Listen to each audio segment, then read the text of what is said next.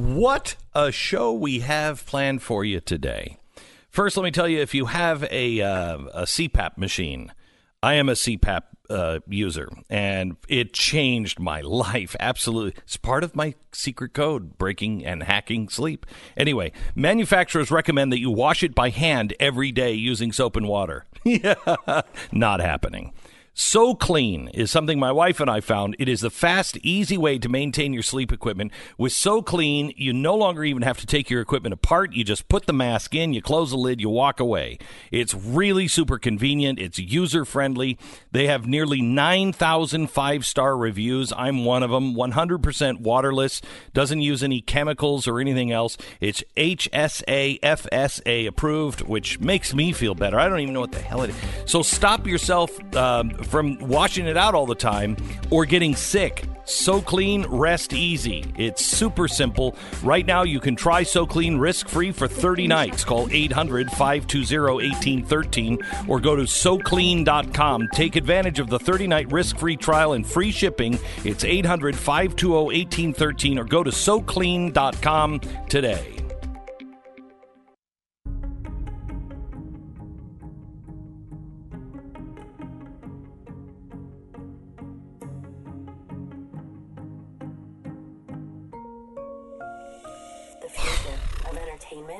And enlightenment. Well, I don't know about you, but I wanted to get up this morning and just right away run to impeachment news. So we have a little bit of that because the hearings are running today. Also, Iran is in shambles.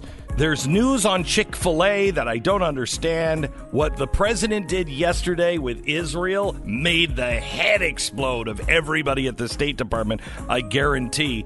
And the guy who's probably had the worst year, beside Donald Trump, the worst year of all, Eric Swalwell. The fart's real, apparently.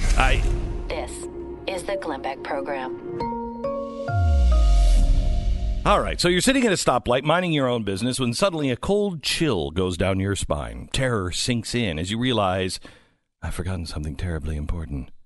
There's something absolutely critical about today. What is it? It's my wife's birthday. It's my anniversary. No. Slow roll. Your stomach turns. It's the day that your warranty on your car expires. Your hands begin to shake. Sure enough, you look between them. At the dashboard, the check engine light comes on. Wee, wee, wee, wee, wee. I wish I could do the psycho music a little better than that. But anyway, CarShield makes this nightmare go away. The process of fixing your car for a covered repair, it's really, really simple. You can have your favorite mechanic or dealership do the work, which frequently isn't an option. They also provide 24/7 roadside assistance and a rental car while yours is being fixed for free. So don't let the check engine light change your life. Get covered with the ultimate in extended vehicle protection like I did. It's CarShield. 1-800-CAR-6000. 1-800-CAR-6000. Mention the promo code Beck or visit carshield.com. Use the promo code Beck and save 10%. It's carshield.com. Promo code Beck or 1-800-CAR-6000. Promo code Beck. Deductible may apply.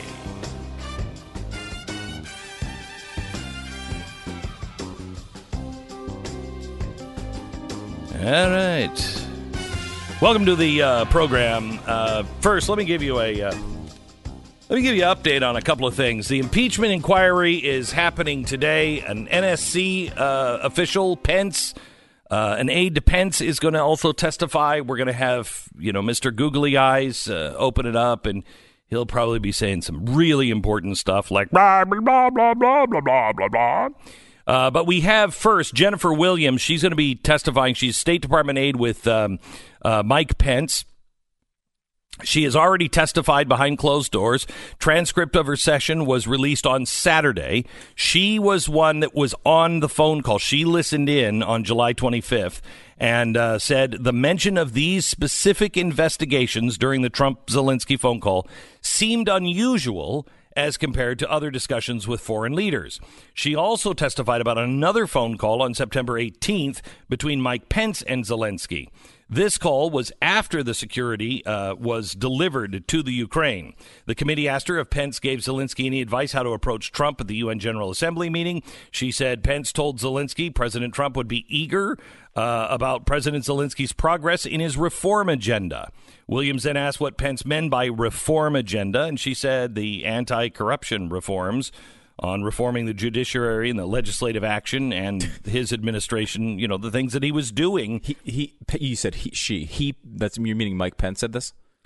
Yeah, she said that Mike Pence was talking about an anti-corruption reform. Yeah, see, Mike is doing this the right way. Yeah. Right? Like he's not blurting out names.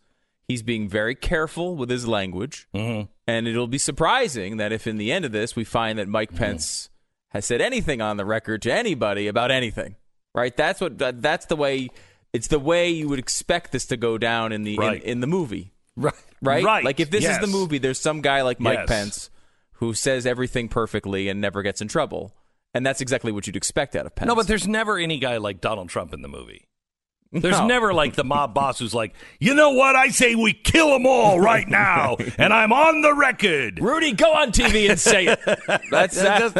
It doesn't happen that way. No, it makes it much more fun. Yeah, this way. But it doesn't. But they were on TV saying it. I know, that's showing maybe that they didn't think there was something wrong with this. Right? Probably indicating when you send out your personal attorney to go on television and tell everybody you're going to Ukraine to look into the obviously. I mean, to me, obvious hint of corruption that's going on with the Bidens and Ukraine. Right. The thing that, you know, places like the New York Times had already reported on in depth, you know, it does seem like maybe it was something he wanted you to know about. I don't know. Right. Yeah. Right. Usually you hide bribery. You know, usually That's usually the way you go. Yeah. Let's keep this between ourselves. It's not like you go on TV and announce it before you do it. Hey, I just want you to know, I sent Rudy Giuliani over because I'm having him look into some things, and of course we're going to bribe and just kind of do all kinds of really bad things. We probably should hide that from you and the press, but we decided just to be upfront about it. It's not even possible. Okay, a couple of other stories. First of all, also related to the impeachment. Remember what this impeachment is really all about. What is it really all about? It's not even about the 2020 election. It's about the deep state of the State Department. That's what this is really all about. The State Department is really upset. The president is running a shadow policy. How can the president run a shadow? His administration is supposed to be setting the policy. So it's not a shadow policy unless you're so out of control and arrogant that you actually think that your policy, that you're the one setting policy. Well, their argument, to be fair here, and to play devil's advocate a little bit. Right. Yes, go ahead. Their argument is the policy didn't change. So they had us over there communicating the same policies to the same people, and the Ukrainians kept coming back to us and saying, what is going on? You're telling me one thing, and I got Rudy Giuliani over here telling me something else. Yes, because the president didn't trust everybody else, because as we found out from Rudy Giuliani, and he says he has 5 witnesses ready to attest to this, the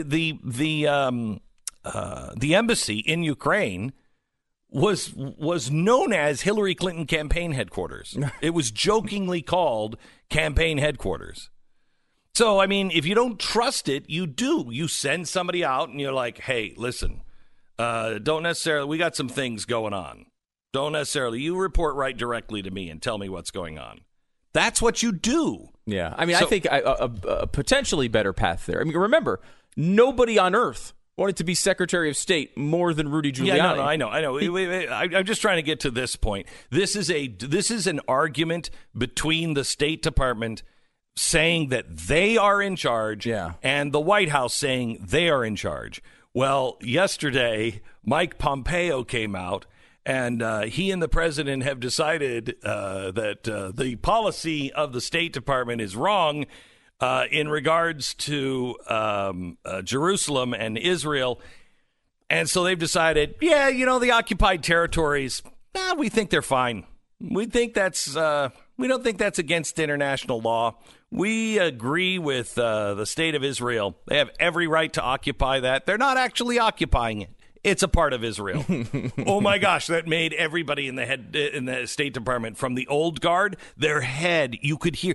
I think that Eric Swalwell fart might have been the heads exploding across the street at the State Department.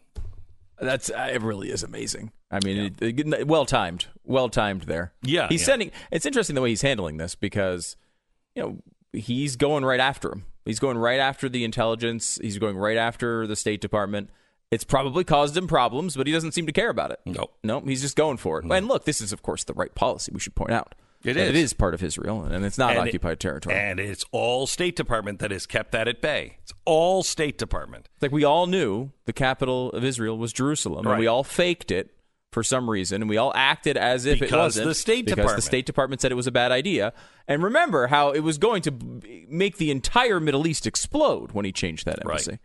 That has not been the case. I mean, it's never pretty there. I love this. But I just love this. It's been positive, I think. Yeah, I think so too. Okay, so we have that going on. Eric Schiff is still. I don't know who any of the people you're talking about are. Adam Schiff is a person that's involved. Who in this. did I say? You said Eric Schiff. Okay, I don't know who that person is, and then you said Eric Schiff, who's also not a person. Right. Adam Schiff is the person. Adam Schiff is the guy. I just can't get past his eyes. They're a little spooky. I think the Trump nickname has worked on you. You're to the point, you think Shifty Shift is his name. But his name is Shifty Schiff or Schiff, but not Shift. I know. It's just in your head. It's in my head. And it's true. It's a very accurate nickname. It is. So anyway, we have that coming on, and when he stops saying all of the important things that he's saying now, like blah, blah, blah, blah, blah, blah, blah, blah, blah. This witness, which is going to say something bad about Donald Trump, is unimpeachable. He's the perfect witness that's never done anything wrong in their lives.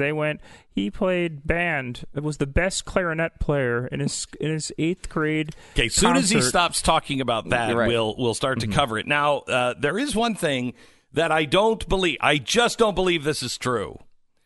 That Chick-fil-A has gotten out of their relationships with the Salvation Army and the Fellowship of Christian Athletes because they're dropping their anti-LGBTQI square thing. Plus, thank you. They're dropping all of that now because of, they need the gay chicken money? You want the gay chicken money. Everybody wants the gay chicken money. Everybody's after that. You got to get the gay chicken money. Right now, Popeyes is like, we almost had them. The future of this economy is gay chicken money. There's no way this is true. It's true. It's true, but there's no way this is being spun by the press. In my opinion, we will find out this is being spun by the press to hurt Chick-fil-A, to make people like me. Now, look, if they're like, we got to have the gay chicken money, I'm telling you right now. We did this whole God thing for a while. We stood on our principles for a while, but we're at the point where we can dominate and put all chicken people out of business if we just get the gay chicken money. And we want to say officially, marriage needs to be between a man and a man. No intergender marriage is weird. In fact, there is no such thing as gender. No such thing. These chickens are all genderless chickens. If that's what's happening, then I'm really upset at Chick-fil-A.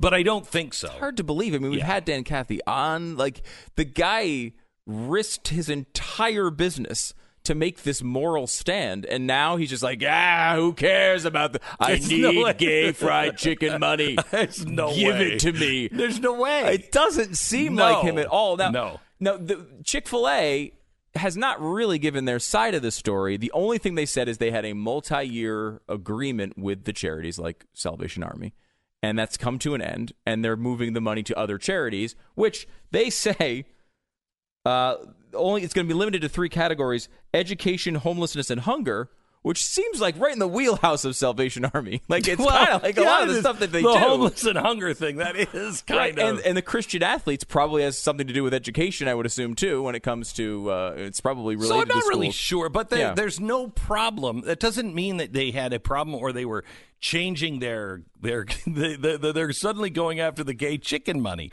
Look, gay people eat Chick-fil-A. I just have to tell you. Now, social justice warriors, maybe they don't. Seems like they do. I've seen the numbers from Chick-fil-A. Everybody loves Chick-fil-A. Everybody. It's Jesus chicken. If Jesus if he didn't have fish, if he only had 2 chickens, in that basket would have been 5,000 Chick-fil-A sandwiches. I'm telling you right now. The best part about this one was when some NFL athlete was hit up by some social justice warrior on Twitter and was like, look, do you understand what Chick-fil-A stands for? Because he had posted that he was eating there. Like, do you understand what the Chick-fil-A stands for? They stand against gay people and blah, blah, all these things that aren't really true. And then he just responded, chicken too tasty. And, like, that's the greatest point of all time. Like, that's the truth. It's just chicken too tasty. That's the one thing we have. They've got Disney. They've got all the parks. They've got all the movie. They have everything. This is all we have is the chicken people. Okay, that's the only thing that we have where social justice warriors and freaks are just like, it's too good. I can't not eat it. Chicken too tasty. Right, right. We have Devin Nunes about to, he's just starting to speak here. Should we come to him here in a minute after our let's do a quick 1 minute and then we'll take him because 60 seconds away. That means that Adam Schiff only has a little more to say after that. Blah, blah, blah, blah, blah. And then we'll hear from our first what do you call it? Person trying to sandbag Trump. American Financing Corporation, NMLS 182334, www.nmlsconsumeraccess.org. All right. That's Jeff Fisher, who's as effective as Adam Schiff. Is your budget being stretched a little thin? Didn't mean to say that after the word Jeffy. Is it getting stretched a little thin as we head towards the holiday season? You could be saving money, and it's easier said than done when life is, constantly getting in the way. That, unexpected medical bill, the urgent car repair, the things in life that you just there's never a convenient. There's never a time where you're like, oh, well, I'm glad this happened now. No, never. How would you like to find an extra $1,000 in that budget of yours? The way to do it literally may be underneath your feet. You could make it happen with a mortgage refi. Mortgage rates are really low right now. And when you make the 10-minute phone call to American Financing, you can take advantage of their free mortgage review. A salary-based mortgage consultant will explain refi options that could save you money without restarting your loan term. You need to be cautious. You need to be fiscally responsible. Make these decisions carefully. But you are smart enough to figure it out. If you want to refi your loan, American Financing is a family-owned and operated business. I've been in business with them for absolutely ever. They're really good people, and they're waiting for your phone call. There's no fees or anything else. Just call them and start the process 10 minutes to find out if this could help you out. 800-906-2440, 800-906-2440, AmericanFinancing.net. We break for 10 seconds, station ID.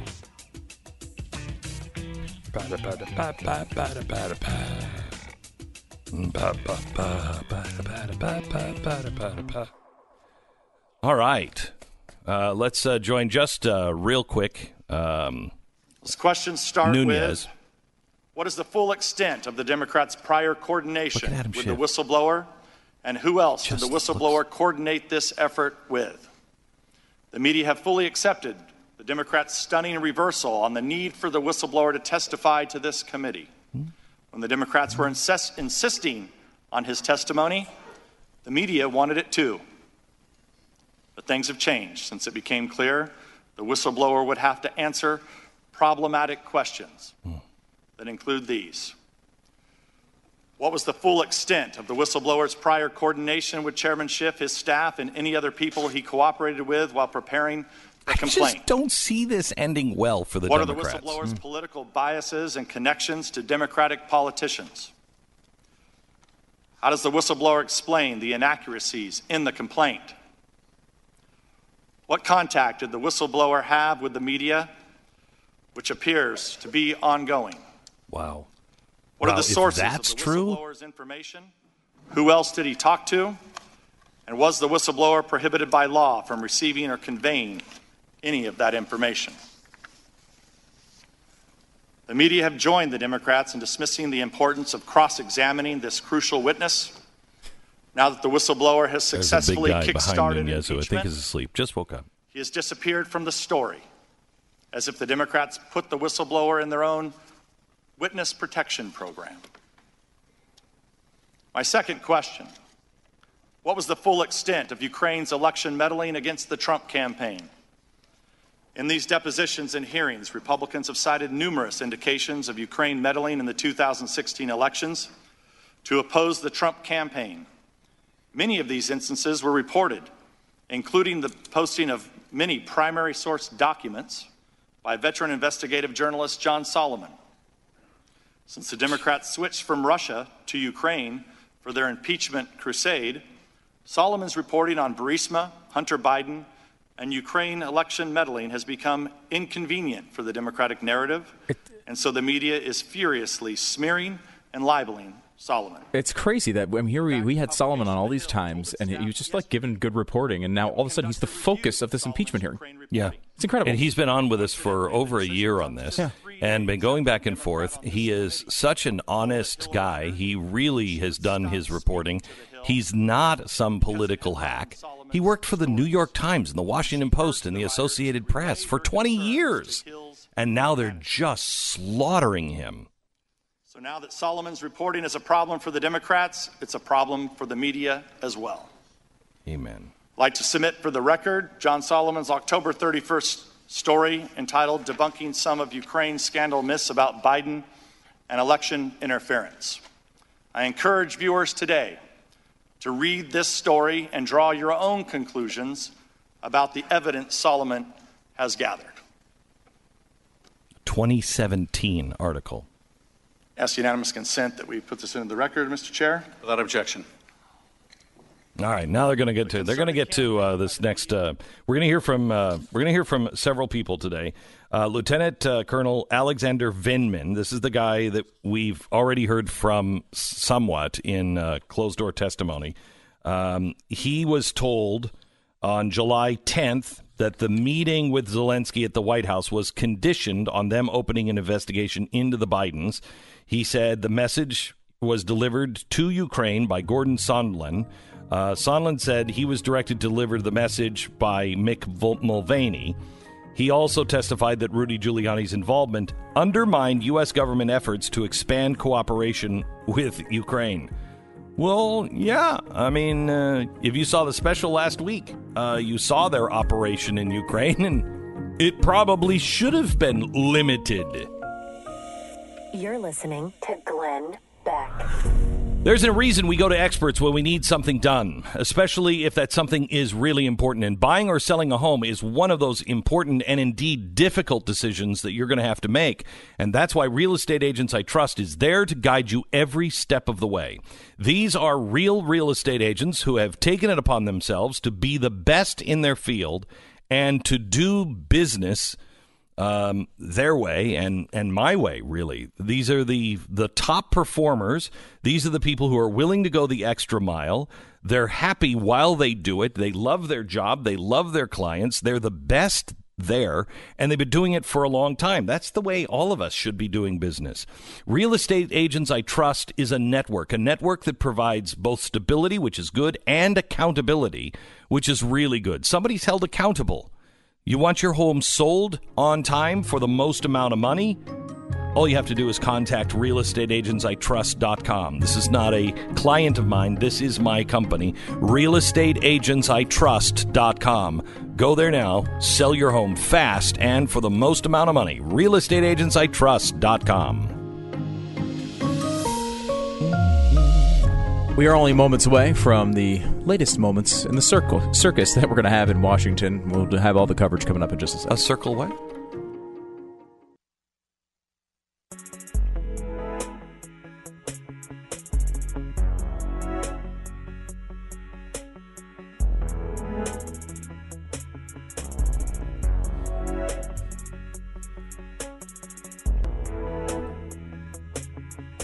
All right, welcome to the program.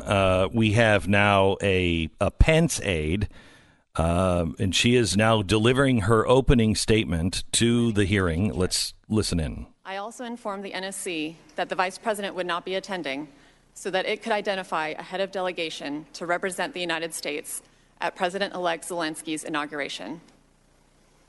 On July 3rd, I learned that the Office of Management and Budget had placed a hold on a tranche of security assistance designated for Ukraine. According to the information I received, OMB was reviewing whether the funding was aligned with the administration's priorities. I subsequently attended meetings of the Policy Coordination Committee, where the hold on Ukrainian security assistance was discussed. During those meetings, representatives of the state and defense departments advocated that the hold should be lifted, and OMB representatives reported that the White House Chief of Staff had directed that the hold should remain in place. On September 11th, I learned that the hold on security assistance for Ukraine had been released. I have never learned what prompted that decision. On July 25th, along with several of my colleagues, I listened to a call between President Trump and President Zelensky, the content of which has since been. During my closed-door deposition, members of the committee asked about my personal views and whether I had any concerns about the July 25th call. As I testified then, I found the July 25th phone call unusual because, in contrast to other presidential calls I had observed, it involved discussion of what appeared to be a domestic political matter. After the July 25th call, I provided an update in the Vice President's daily briefing book, indicating that President Trump had a call that day with President Zelensky. A hard copy of the memorandum transcribing the call was also included in the book. I do not know whether the Vice President reviewed my update or the transcript. I did not discuss the July 25th call with the Vice President or any of my colleagues in the Office of the Vice President or the NSC. On August 29th, I learned that the Vice President would be traveling to Poland to meet with President Zelensky on September 1st. At the September 1st meeting, which I attended, President Zelensky asked the Vice President about news articles reporting a hold on U.S. security assistance for Ukraine. The Vice President responded that Ukraine had the United States' unwavering support and promised to relay their conversation to President Trump that night. During the September 1st meeting, neither the Vice President nor President Zelensky mentioned the specific investigations discussed during the July 25th phone call. Thank you again for the opportunity to provide this statement. I'd be happy to answer any questions. Now we go to Lieutenant Colonel Vindman Mr. Chairman, ranking and members, his opening statement. Thank you for the opportunity to address the House Permanent Select Committee on Intelligence with respect to the activities relating to Ukraine and my role in the events under investigation. I've dedicated my entire professional life to the United States of America. For more than 2 decades, it has been my honor to serve as an officer in the United States Army. As an infantry officer, I served multiple overseas tours, including South Korea and Germany, and I was deployed to Iraq for combat operations. Since 2008, I have been a foreign area officer specializing in European and Eurasian political military affairs. I served in the United States embassies in Kiev, Ukraine, and Moscow, Russia. In Washington, D.C., I was the political military affairs officer for Russia for the chairman of the Joint Chiefs of Staff, where I drafted the Armed Forces Global Campaign Plan to counter Russian aggression and Russian malign influence. In July 2018, I was asked to serve at the White House National Security Council. At the NSC, I'm the principal advisor to the National Security Advisor on Ukraine and other countries in my portfolio. My role at the NSC is to develop, coordinate, and implement plans and policies to manage the full range of diplomatic, informational, military, and economic national security issues for the countries in my portfolio. My core function is to coordinate policy with departments and agencies. The committee has heard from many of my colleagues about the strategic importance of Ukraine as a bulwark against Russian aggression. It is important to note that our country's policy of supporting Ukrainian sovereignty and territorial integrity, promoting Ukrainian prosperity, and strengthening a free and democratic Ukraine as a counter to Russian aggression has been a consistent, bipartisan foreign policy objective and strategy across various administrations, both Democratic and Republican, and that President Zelensky's election in April 2019 created an unprecedented opportunity to realize our strategic objectives. In the spring of 2019, I became aware of two disruptive actors, primarily Ukraine's then prosecutor Yuri Lutsenko and former Mayor Rudolph Giuliani, President's personal attorney, promoting false narratives that undermined the United States Ukraine policy. The NSC and its interagency partners, including the State Department, grew increasingly concerned about the impact that such information was having on our country's ability to achieve our national security objectives. On April 21st, 2019, Volodymyr Zelensky was elected president of Ukraine in a landslide victory on a unity, reform, and anti-corruption platform. President Trump called President Zelensky on April 21st, 2019 to congratulate him on his victory. I was the staff officer who produced the call materials and was one of the staff officers who listened to the call. The call was positive, and President Trump expressed his desire to work with President Zelensky and extended an invitation to visit the White House. In May, I attended the inauguration of President Zelensky as part of the presidential delegation led by Secretary Perry. Following the visit, the members of the delegation provided President Trump a debriefing offering a positive assessment of President Zelensky and his team. After this debriefing, President Trump signed a congratulatory letter to President Zelensky and extended another invitation to visit the White House. Gripping. On July 10, 2019, Alexander Danylyuk, then Ukraine's national security none advisor, of this visited sounds Washington, insidious D.C. from either of them at this point. Advisor Bolton. No. Ambassadors Volker and Sondland, and Secretary Rick Perry also attended the meeting. I attended with Dr. Hill. We fully anticipated the Ukrainians would raise the issue of a meeting between the presidents. Ambassador Bolton cut the meeting short when Ambassador Sondland started to speak about the requirement that Ukraine deliver specific investigations in order to secure the meeting with President Trump. Following this meeting, there was a short debriefing during which Ambassador Sondland emphasized the importance of Ukraine delivering the investigations into the 2016 elections, the Bidens, and Burisma. Now remember, I stated to Ambassador Sondland that this was inappropriate and had nothing to do with national security. Remember that Bolton is also, I believe, a deep state kind of guy. Not a deep state Obama kind of guy, but a deep state kind of guy on the right. President Zelensky won a parliamentary election in another landslide victory. The NSC proposed that President Trump call President Zelensky to congratulate him. On July 25th, 2019, the call occurred. I listened on the call in the Situation Room with White House colleagues. I was concerned by the call. What I heard was inappropriate, and I reported my concerns to Mr. Eisenberg.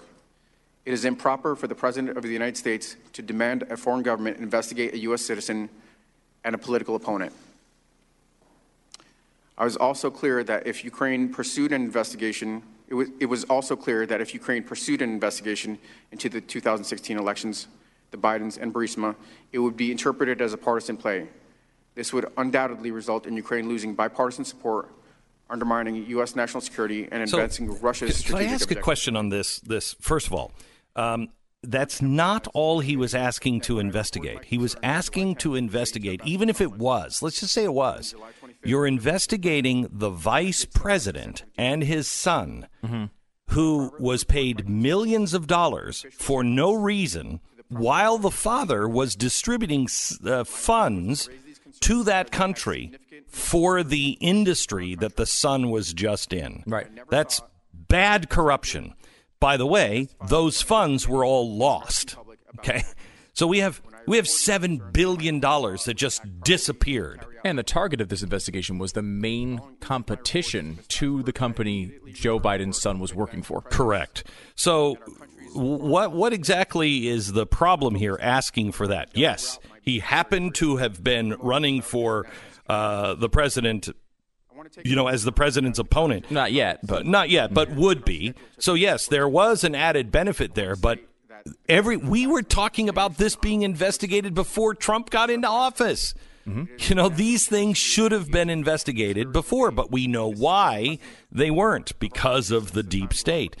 The other thing is, when they say they didn't want to bring this up, they didn't want Trump investigating this stuff because it would be seen as partisan. And the bipartisan agreement on Ukraine would go away. Well, What's happening now? Yeah, what's this? What is this? They're very much now involved in political disputes in the United States. Right. I mean, all the stuff that they said they wanted to stop, they're now testifying on the behalf of. And everything that they said Donald Trump was doing, they're doing. And this idea that you can't investigate a political opponent because they're a political opponent. What are Democrats doing right now, would you say? Are they investigating President Trump? Should President Trump be immune from all investigation because he's the political opponent of the Democrats? Like, no. That's why this being so partisan is so bad. Because there's if this were true, if this was a legitimate inquiry, it would be okay. If it was a legitimate inquiry into Russia, but it wasn't, as we found out. I was for the inquiry into Russia, and I didn't think that Trump did anything. I would like to know if he did. Yeah, and I did think that Trump would have liked to do something. Anybody, Hillary Clinton, everyone. If somebody comes to you and says, "Hey, by the way, I've got the dirt on this, going to take him out," I think every politician under the sun is having that meeting, and they want something to happen. Or at least they're having some aide off the record. Somehow or another, they're taking that meeting. So, let's not be so high and mighty here. However, if he had done that and he was colluding with Russia, I would have been all for the impeachment, all for it. But as we come to find out, that's not what was happening. Mm-hmm. This was a partisan investigation into him. This is a partisan investigation into him now. If you were going to do it fairly, openly, and you were actually looking for honest answers, this is great. But this is using tens of millions of dollars, if not hundreds of millions of dollars, for what? To discredit the president of the United States who's running for re-election. Which is the same thing they're investigating Trump for doing. Right? Like, it's hilarious. They're legitimately doing the same thing. Yeah. The same thing. Okay, they're getting into questions here in just a second. So let me pause, and then we'll come back as they get into questions, because that's what I really want to hear.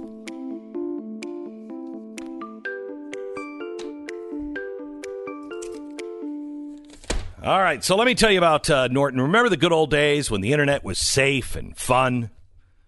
Not really. No, I don't. But anyway, the internet is a wild wasteland of digital tumbleweeds and cyber outlaws now with the aim to misbehave. Give me a double on a dirty glass. That's why you need Norton VPN. It uses bank-grade encryption to help block the hackers from stealing the information that you send and receive over Wi-Fi. It is, when you're sitting in a Starbucks or wherever and you're using Wi-Fi, I'm telling you, it is the Wild West. It's a part of multiple layers of protection now that you will get to stop that and clean this town up. It's Norton 360. It includes Norton Secure VPN, device security, a password manager, and so much more. Don't risk compromising your online privacy with the wrong VPN. Get a VPN that's part of the all-in-one protection you need for today's connected world. Get a Norton 360 today. You'll be helping to ensure that your online future is secure as possible. No one can prevent all cybercrime, but Norton 360 is a powerful ally for your cyber safety. And until December 8th, you'll get up to 60% off an annual subscription on your first year at norton.com/Beck. Up to 60% off at norton.com/Beck. This is the Glenn Beck Program.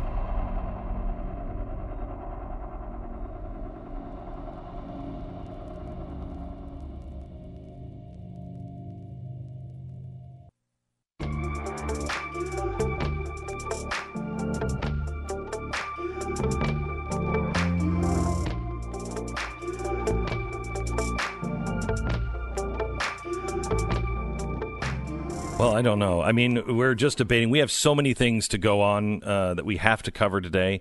We have Adam Schiff. He's about to start asking questions. We also have Fartgate that is happening. We need a fart investigation on this because I don't know if I buy the media spin on it.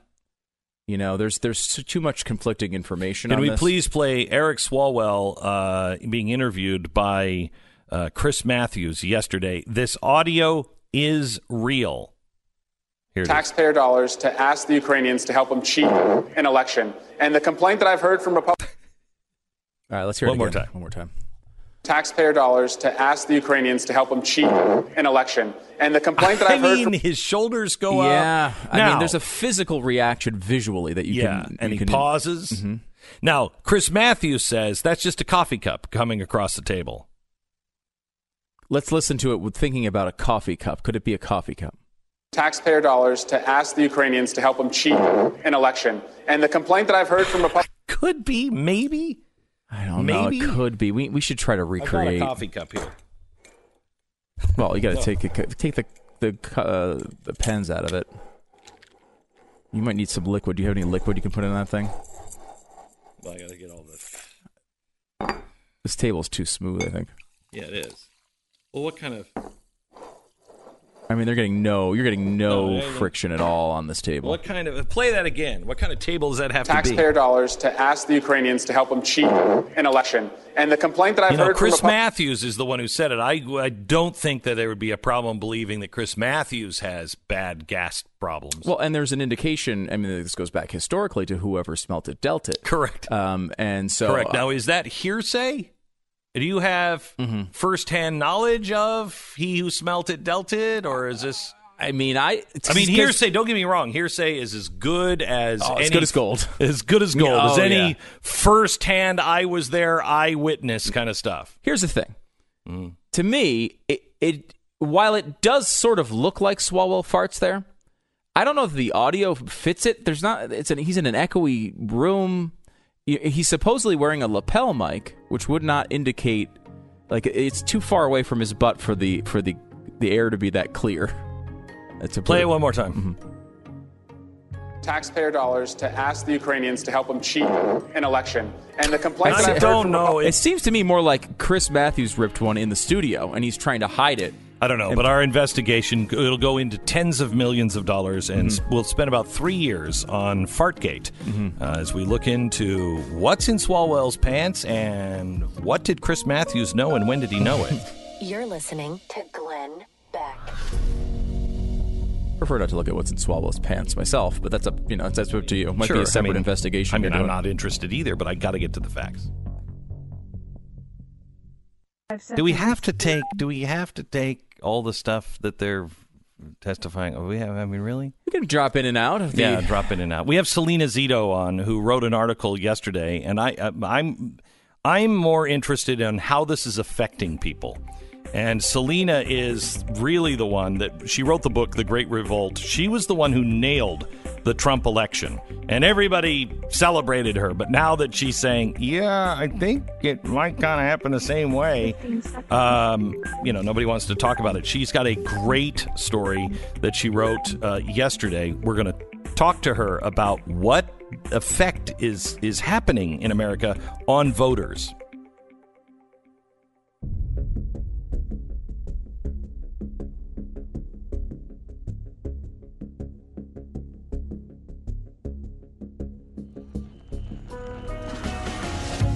Fusion of entertainment and enlightenment.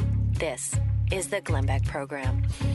In a country increasingly engaged with national politics and divided, the next 12 months may feel like the next 12 years. Voters in both trenches are eager to vote, convinced not only of a victory, but also of vindication. The shocking result in 2016 was not a black swan, an irregular election deviating from normalcy, but instead the indicator of the realignment that is described in the book The Great Revolt.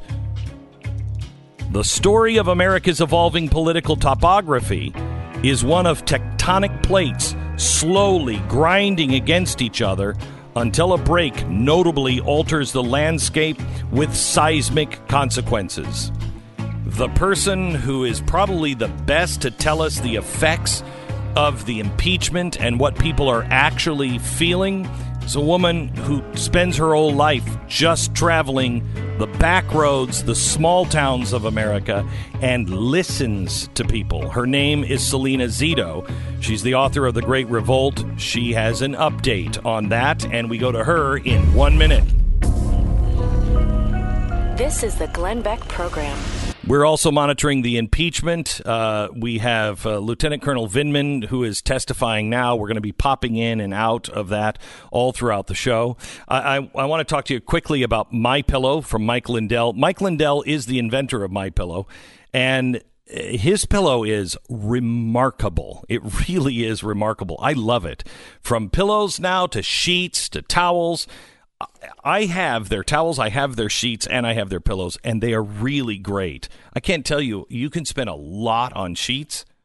Why? Try MyPillow sheets. They're really, really soft. MyPillow is a great, incredible company, and Mike credits it to you. His newest incredible deal is the Giza Dream Sheets, which I rave about.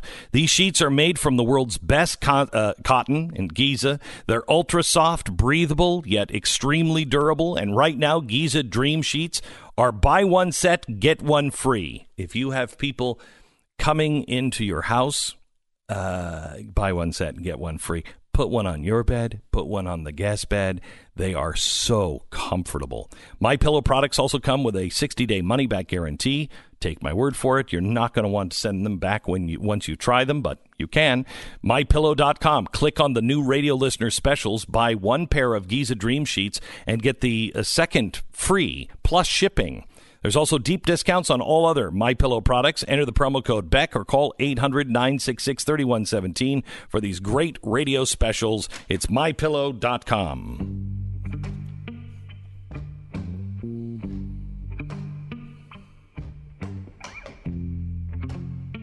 We have Salena Zito on the phone with us. She is a reporter and one of the best listeners, I think, in the country. She actually is the one who called the last election really spot on. And I think she's doing it again. Salena, welcome to the program. Hey, thanks so much for having me on. Nice to talk to you, Glenn. Good to talk to you. I know your book is it out in paperback yet?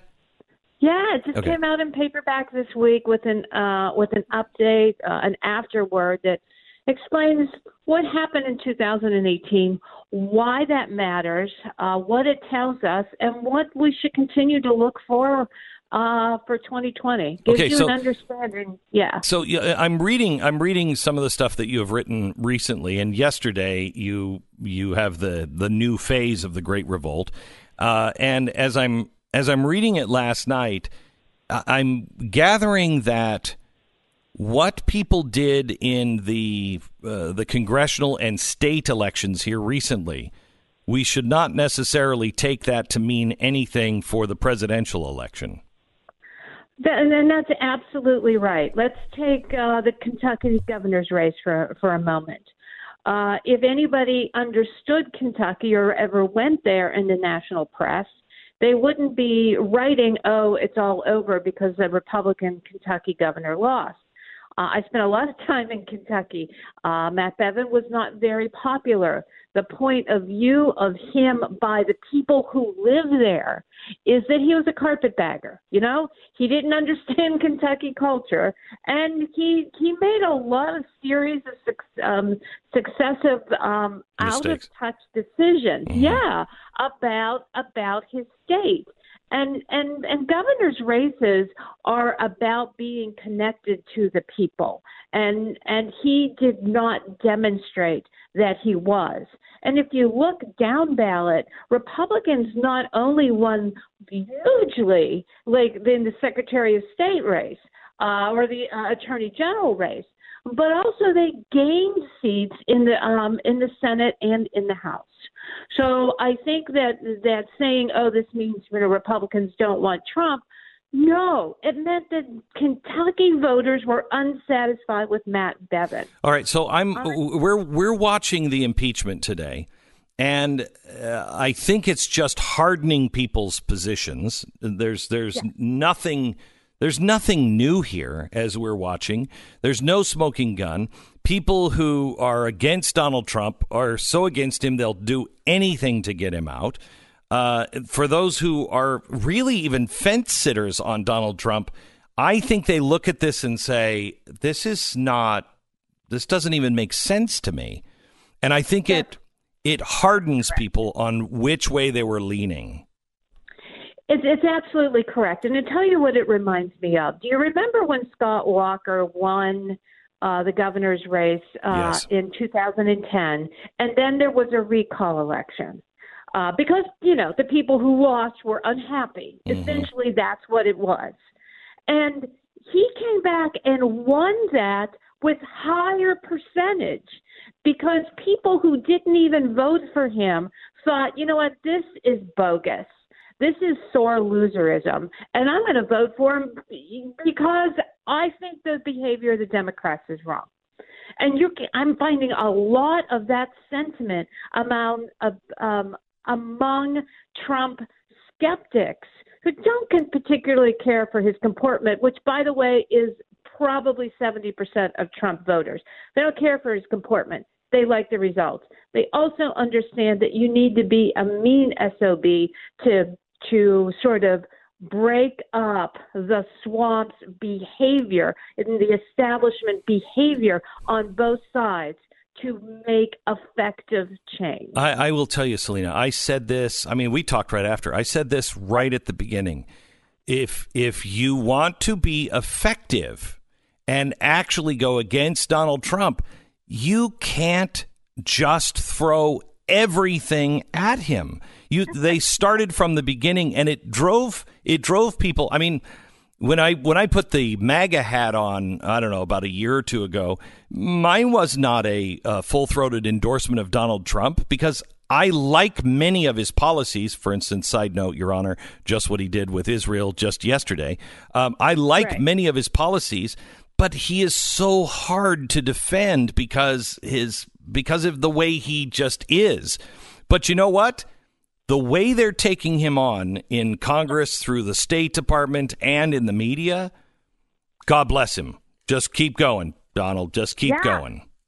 It's a sentiment shared by people, and here's what really always gets under my skin, Glenn, is that the people in my profession don't understand that sentiment. And you know why? Because they live in the super zip codes of this country, and they don't know anyone who thinks or looks or acts the way that people do outside of those super zip codes. They control the media, they control entertainment, they control sports, they control corporations, and this populist coalition has been building for over 12 years. Donald Trump didn't cause it. He is the result of it. Mm-hmm. And the important thing about the Great Revolt is this continues long after 2020. This coalition is not going away for at least a generation. What I would tell people to do is everyone in my profession says, oh, it's all up to the suburbs. That's right, but not all suburbs are created equal. Suburban voter in Erie County, Pennsylvania, or Kenosha, Wisconsin, or Baldwin, Michigan, or Macomb County, Michigan, does not look, act, or behave the same way a suburban voter in Philadelphia or Northern Virginia behaves and votes.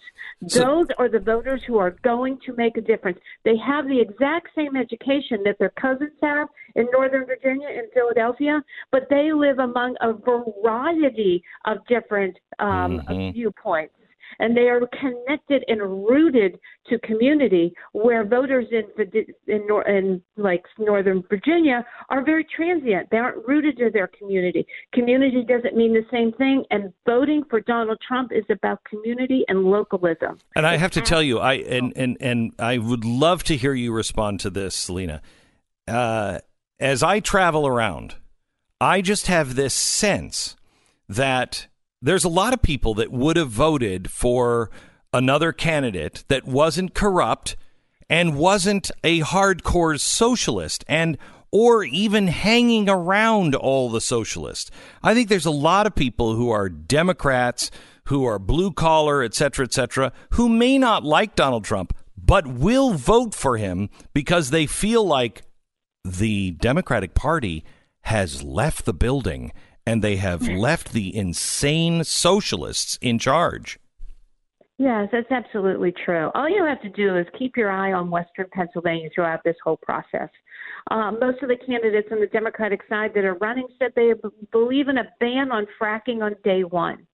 Well, let me tell you, Western Pennsylvania, Eastern Ohio, also Texas, Colorado, Kansas, North Dakota, these are areas that are thriving because of the shale industry.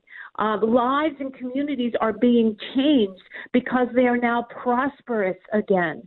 And so to ban it is to take – how are you going to sort of – it's a binary choice, right? I've got Trump, who I like his policies, don't like his personality. I got the Democrats. Oh, they want to take my job away on the day they're sworn in.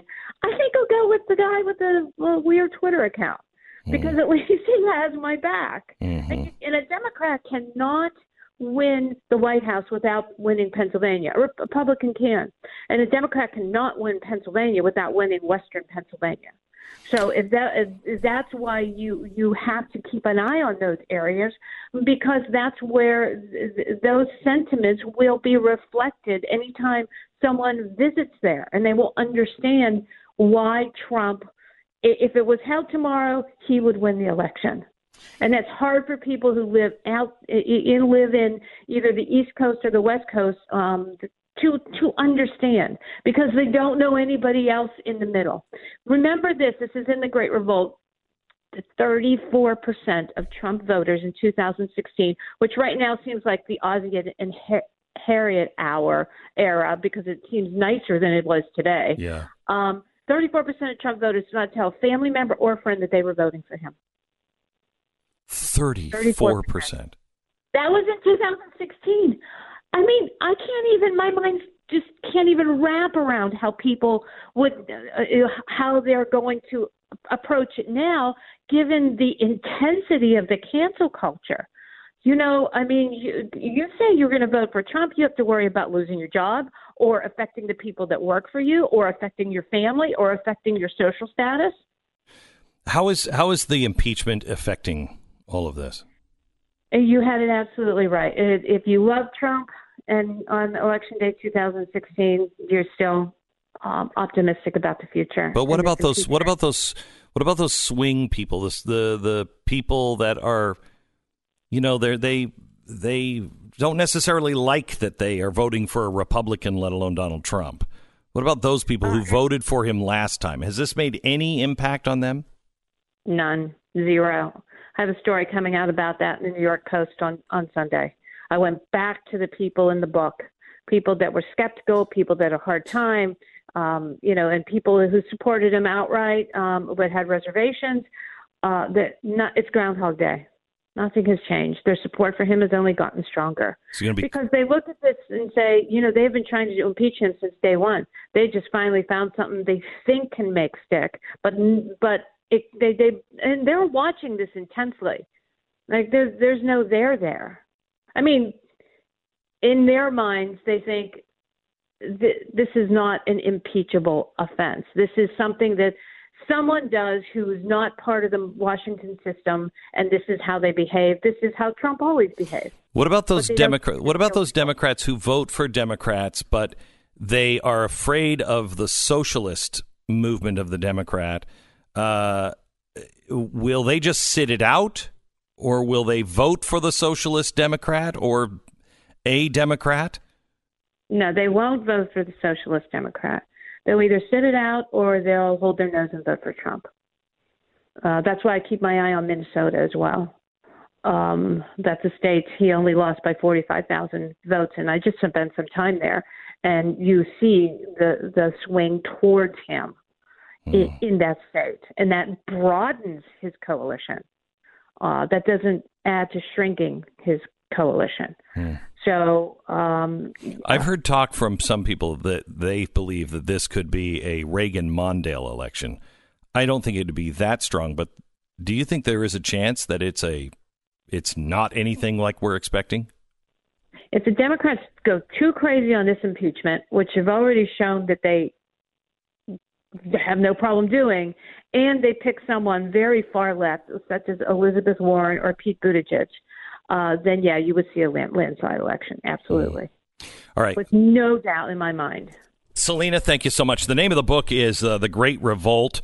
I'm anxious to see your next article and get the update to your book. Salena is the one who really listened to people and was the one who finally really, just listening to her, explained it to me, and I was like, oh my gosh, I get it.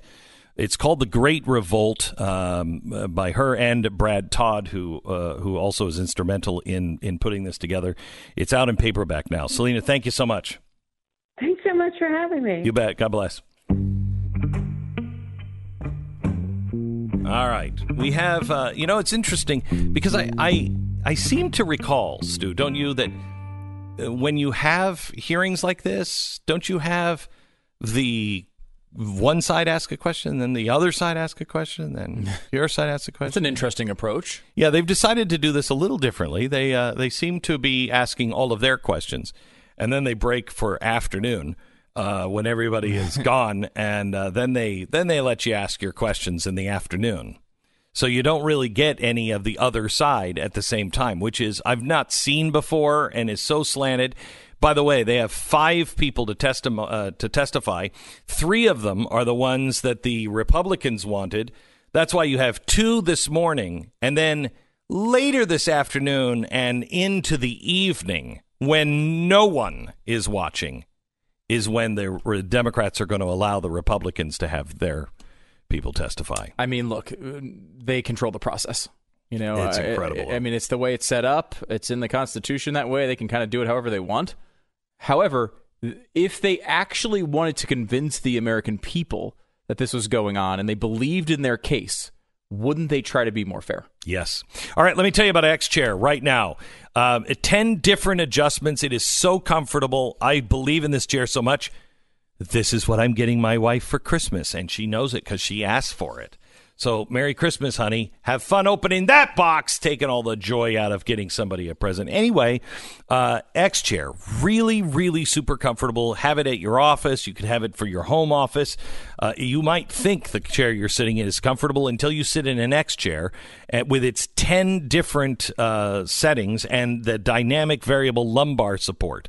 Try the X-Chair for 30 days. No question asked. Guarantee of satisfaction. 0 risk. So go on site right now and order. Look at all the different options. You'll find one for your budget. It's xchairbeck.com, xchairbeck.com. On sale now for $100 off. You can call them at 8444-XChair. Use the promo code BECK. You're going to get a free set of the new X wheels. So promo code BECK at 844-XChair or xchairbeck.com. We break for 10 seconds. Station ID.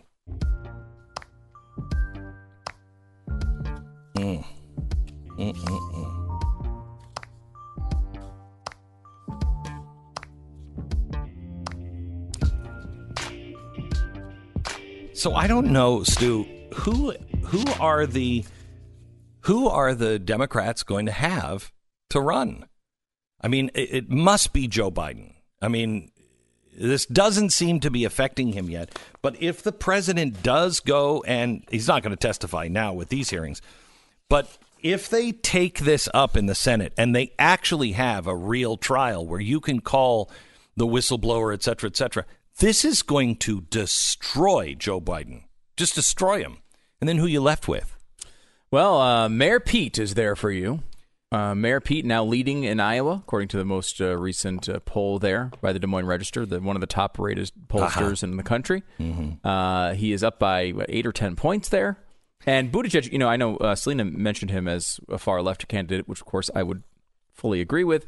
But he is not positioning himself that way in the primary. He is trying to say he is the moderate option. But people are not going to believe it. People are not going to buy that in the general. They just won't believe it in the general. I really don't think so. Well, he's trying to give. I mean, remember, we were talking about Chick-fil-A today. This is a guy who came out kind of famously and said, "Yeah, I'm gay, but I still like Chick-fil-A." Mm-hmm. Like, he's trying to position himself there. Mm-hmm.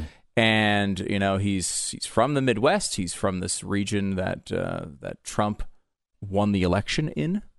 I mean, he's not real successful in his little teeny town. I'm not making an argument for Buttigieg. Yeah, no, I know. By any means, for you to vote for him. I know. I'm just saying. I described him yesterday, though, as just the latest pair of pumps that the Democrats are trying on. Go shoe shopping with your wife.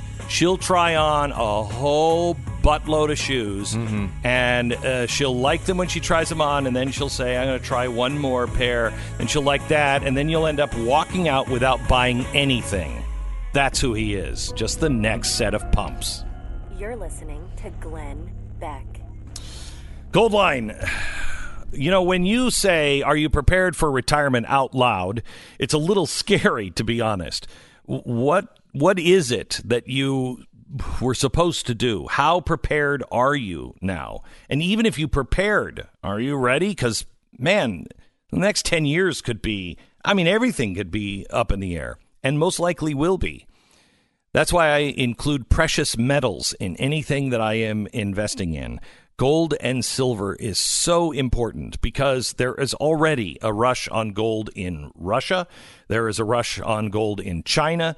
The Swedes are now saying that their central bank is going to start loading up on gold. Smart people are doing that because that's what a reset means. A reset means you reset the currency to the gold standard. Goldline right now is offering a 5+ year IRA's fees in bonus silver for new qualifying self-directed IRA purchases. So if you want to put this in to your inflation-proof as possible portion of your retirement account, do it now. Call Goldline, 866-GOLDLINE, 866-GOLDLINE. Call them right now. Go to blazetv.com, use a promo code Glenn for $10 off. You can get all the specials that we've been running on Ukraine. All are available there at blazetv.com.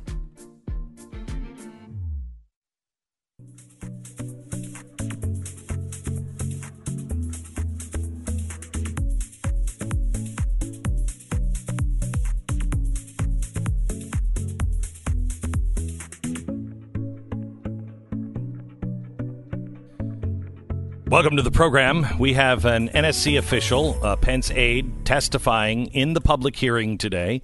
And Nunes is now talking to Ms. Williams, so let's listen to his cross-examination here. Until... You prepared for this hearing? Until others have been testifying in more detail on those issues, that's correct. You've been following it more closely? Correct. Did you know that Burisma's American legal representatives met with Ukrainian officials just days after Vice President Biden forced the firing of the country's chief prosecutor? Again, sir, I was not working on Ukraine policy during that time. So and none of these are trick questions. I'm just trying to get through them. I understand. Yeah. Did you know that Burisma lawyers pressured the State Department in February 2016 after the raid and month before the firing of Shokin, and that they invoked Hunter Biden's name as a reason to intervene? I was not aware. Did you know that Joe Biden called Ukrainian President Poroshenko at least 3 times in February 2016 after the president and owner of Burisma's home was raided on February 2nd by the state prosecutor's office? Not at the time. Again, I've become aware of that through this proceeding. Thank you, Ms. Williams. Lieutenant Colonel Vindman, I'm going to ask you same questions just to establish some basic facts about your knowledge about Ukraine, Burisma, and the role of the Bidens. In September 2015, U.S. Ambassador to Ukraine Jeffrey Pyatt publicly called for an investigation into Slashevsky, the president of Burisma. Were you aware of these public statements? I wasn't aware of them at the time. When did you become aware of them? During the course of the testimony and the depositions after this impeachment inquiry began. Did you know of anti-Trump efforts by various Ukrainian government officials as well as Alexander Chalupa, a DNC consultant? I'm not aware of any of these interference efforts. Did you know about Deputy Assistant Secretary of State's Kent's concerns about potential conflict of interest with Hunter Biden sitting on the board of Burisma? The only thing I'm aware of is pertains to his deposition. Did you know that financial records show a Ukrainian natural gas company, Burisma, routed more than $3 million to the American accounts tied to Hunter Biden? I'm not aware of this this fact. Until recently. I guess I didn't independently look into it. I'm just not aware of what kind of payments Mr. Biden may have received. This is not something I'm aware of. You know that Burisma's American legal representatives met with Ukrainian officials just days after Vice President Biden forced the firing of the country's chief prosecutor. I'm not aware of these meetings. Did you know that Burisma lawyers pressured the State Department in February 2016 after the raid and a month before the firing of Shokin, and that they invoked Hunter Biden's name as a reason to intervene? I'm not aware of any of these facts. Did you know that Joe Biden called Ukrainian President Poroshenko at least 3 times in February 2016 after the president and owner of Burisma's home was raided on February 2nd by the state prosecutor's office? I'm aware of the fact that President Biden, or Vice President Biden, was very engaged on Ukraine and had numerous engagements. That's what I'm aware of.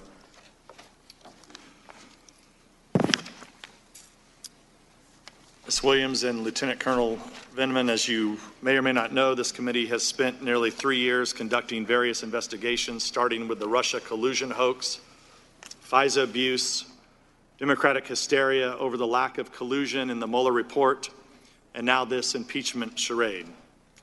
One of the most concerning things regarding all of these investigations is the amount of classified or otherwise sensitive information I read in the press that derive either from this committee or sources in the administration.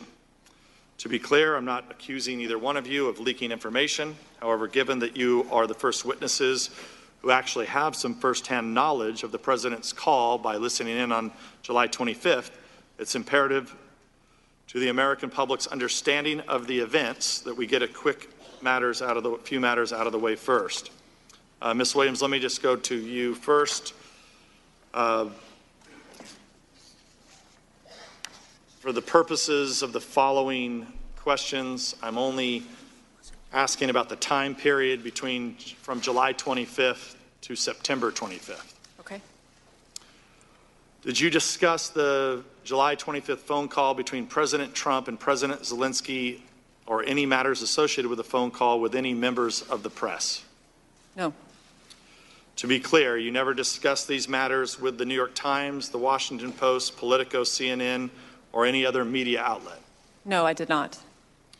Did you ask or encourage any individual to share the substance of the July 25th phone call or any matter associated with the call with any member of the press? I did not. Do you know of any individual who discussed the substance of the July 25th phone call or matter associated with the call with any member of the press? No, I do not. Lieutenant Colonel Vindman, the same questions for you. Did you discuss the July 25th phone call between President Trump and President Zelensky or any matter associated with the phone call with any member of the press? I did not. Just to be clear, you did not discuss this with the New York Times, the Washington Post, Politico, CNN, or any other media outlet? I did not. Did you ask or encourage any individual to share the substance of the July 25th phone call or any matter associated with the call with any member of the press? I did not. Do you know of any individual who discussed the substance of the July 25th phone call or any matter associated with the call with any member of the press? We have an NSC press shop, and they field any of these types of questions. I do not engage with the press at all. Let me ask the question again. Do you know of any individual who discussed the substance of the July 25th phone call or any matter associated with the call with any member of the press? We have an NSC press shop whose job is to engage on any of these types of questions. I am not aware, but it is possible and likely that the press shop would field these types of questions. Right, but the question is, the question is, do you know any individual, do you personally know any individual who discussed the substance of the July 25th phone call or any matter associated with the call with any member of the press? Thank you, Ranking Member, for clarifying. I do not. Thank you. Ms. Williams, did you discuss the July 25th phone call with anyone outside the White House on July 25th or July 26th, and if so, with whom? No, I did not discuss the call with anyone outside or inside the White House. Ms. Williams, during your time on the NSC, have you ever accessed a colleague's work computer without their prior authorization or approval? I have not. And just to clarify, I'm in the Office of the Vice President, so not on the NSC. Right, but representing the Vice President. No, I have not. Thank you for that clarification. By the way, I want to just run with this because you will not see any of this stuff on TV tonight. Outside the White House on July 25th or the 26th? And if so, with whom? Yes, I did. My core function is to coordinate U.S. government policy, interagency policy, and I spoke to 2 individuals with regards to providing some sort of readout of the call. 2 individuals that were not in the White House? Not in the White House, cleared U.S. government officials with appropriate need to know. And what agencies were these officials with? Department of State, Deputy Assistant Secretary George Kent, who is responsible for the portfolio Eastern Europe, including Ukraine, and an individual from the office of an individual in the intelligence community. As you know, the intelligence community has 17 different agencies. What agency was this individual from? If I could interject here, we don't want to use these proceedings. It's our time, I know, Mr. Chair. but we need to protect the whistleblower. Please stop. I want to make sure that there's no effort to out the whistleblower through the use of these proceedings. If the witness has a good faith belief that this may reveal the identity of the whistleblower, that is not the purpose that we are here for, and I want to advise the witness accordingly. Unbelievable. Mr. Vindman, you testified in your deposition that you did not know the whistleblower.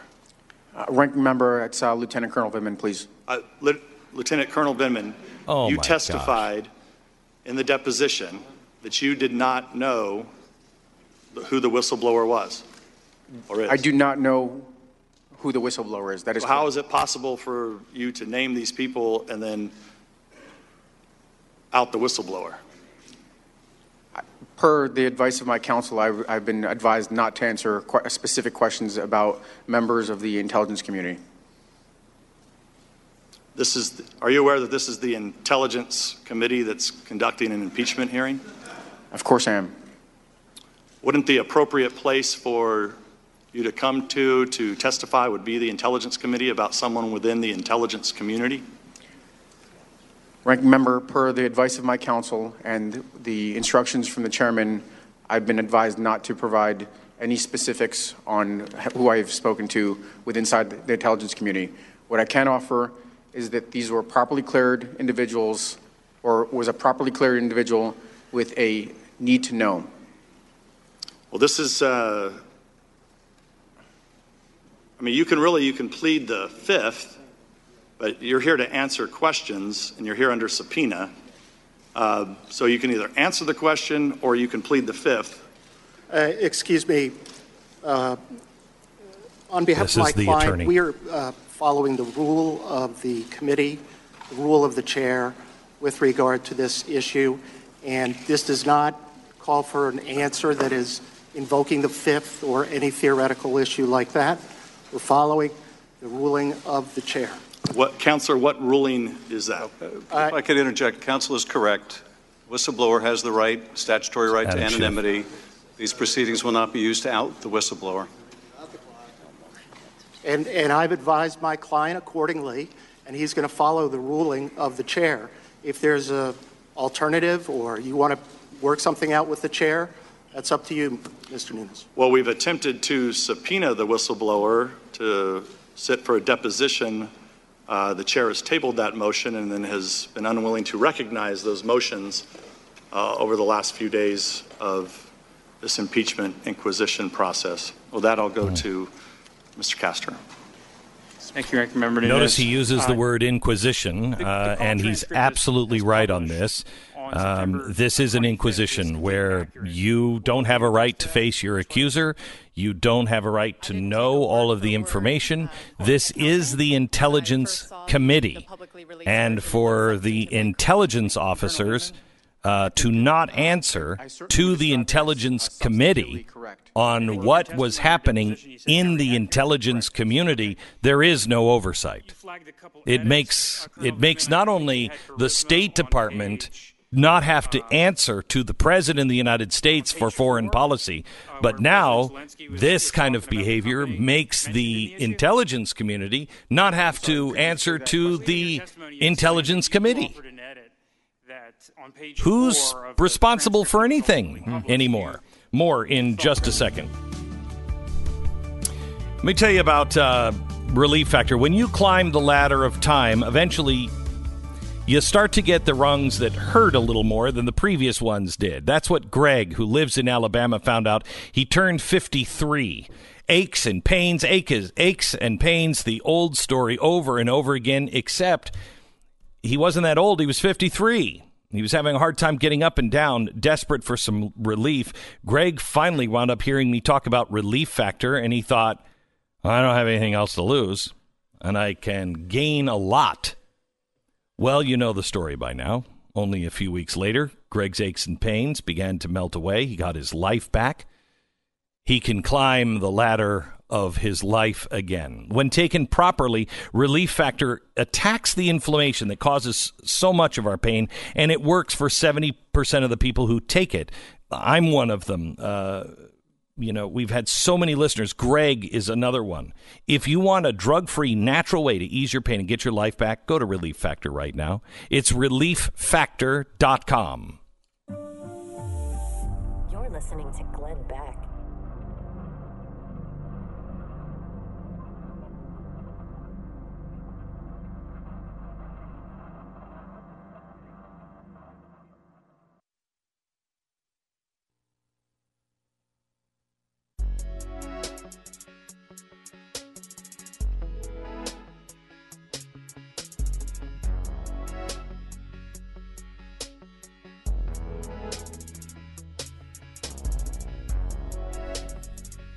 We're talking about the impeachment. There's a lot of things going on today. I want to talk to you a little bit about what happened yesterday with Israel and also Chick-fil-A, which they came out and they said they were giving up their charity. A contract ran out with the charity known as the Salvation Army, and the press is spinning this as you know, they're just going after the gay chicken money. But is this right? We have Santa on the phone.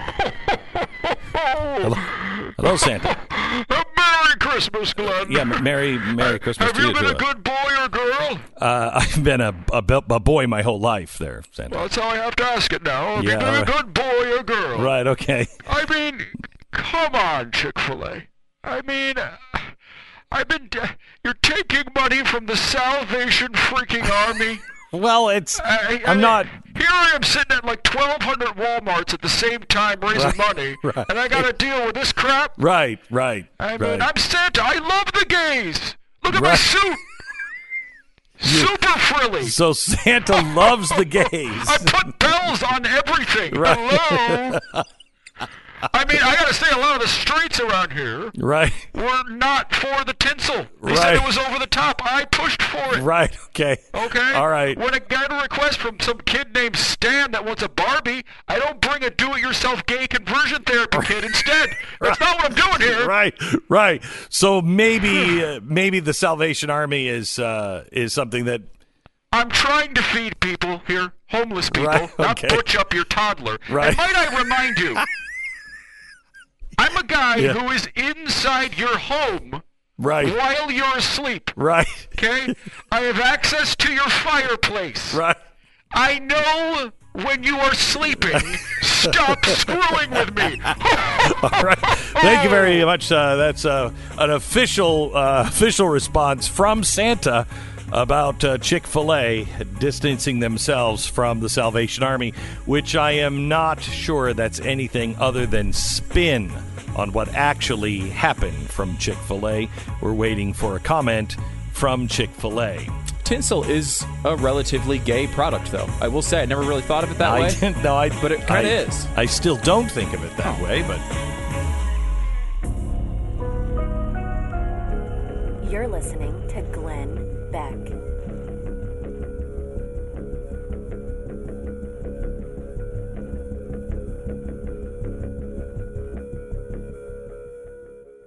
We have the last hour of the impeachment. We're going to be looking into a couple of other things, including the Chick-fil-A thing. I just don't understand it, but as we read more into it, it looks like that kind of is what Chick-fil-A is saying. We think. I hope not, but we think. Let me tell you about our Spotlight sponsor, and that's Relief Factor.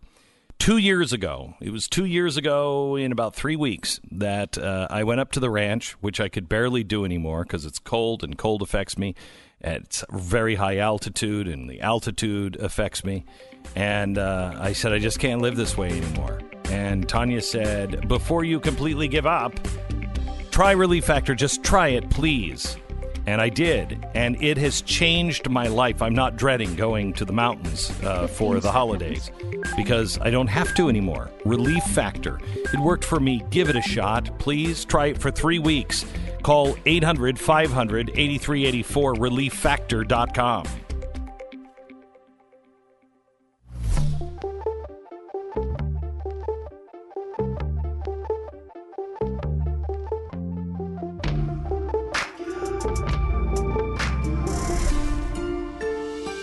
Fusion of entertainment and enlightenment.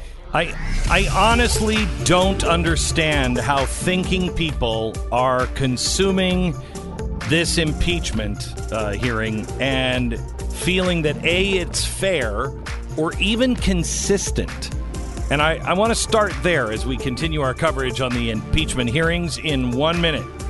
This is the Glenn Beck Program. Okay, imagine your cell phone is a voting booth, and every time you use your cell phone, you're voting for impeachment. You're voting for open borders. You're voting for gun confiscation. That call to your mother just voted for abortion. That's the way you need to look at this. It's a horrible thought, but it's not unrealistic. Because this is what you're doing when you spend money with all of the cell phone companies that hate everything you believe in. Just to add insult to injury, these cell phone carriers have all kinds of hidden fees, like AT&T's administrative fee. You know, the one they're currently getting sued over? What is that? Compare that with Patriot Mobile, the only conservative phone company in the nation. They not only support your values with no hidden fees, but for a limited time, they're also giving you a free Moto Z3 when you open up a new line. A free Moto Z3 when you open a new line. The offer is only valid through Cyber Monday when you call 877-367-7524. Why not use a carrier who believes in the same things you do and isn't voting with their money? Your money. Every time you make a phone call, they donate to those causes. Patriot Mobile doesn't do that. Switching is really easy. You'll get reliable 4G LTE nationwide service for as low as $25 a month. Plus, you're helping preserve the country that we love. It's patriotmobile.com/Beck. Patriotmobile.com/Beck. Or call their U.S.-based team at 877-367-7524. 877-367-7524. Patriotmobile.com/Beck.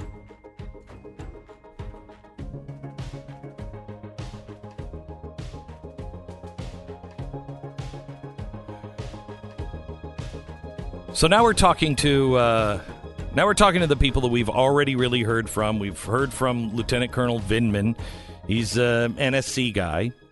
He was there at the White House. It's his testimony on what happened and how there was collusion, but not really. How there was bribery, but not really. It's basically on how he feels. I felt this was wrong. Okay, well, I appreciate your feelings. I do appreciate your feelings. But do you have any more than your feelings? We're going to give you all the entire breakdown here at 5 o'clock this afternoon on what is happening today in the impeachment trial. But I can't help but in listening to this, then ask just give me a couple of minutes and let me ask 3 questions.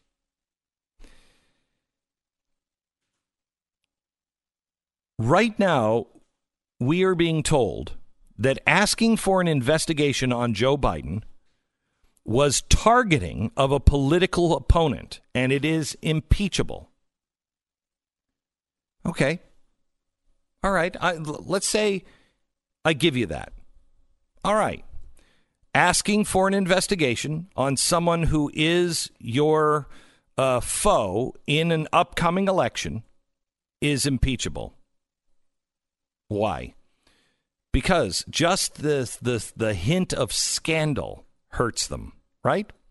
Just the hint of scandal hurts them.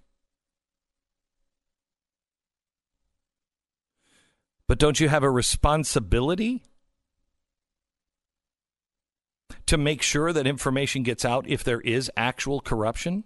Let me ask the question this way.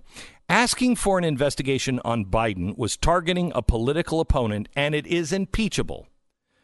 But doing an investigation based on the Steele dossier is not impeachable. Launching this investigation, this impeachment, based on a partisan whistleblower is somehow heroic and the job of Congress, yet calling for an investigation on the corruption of a Democratic vice president is impeachable. I can't give you both. I can't. I give you one. Looking into your opponent is either impeachable or it is not. I can't say it is sometimes and not the other. You can't tell me, well, that was just a political campaign. Well, that's what the Steele dossier was. So that was a political campaign.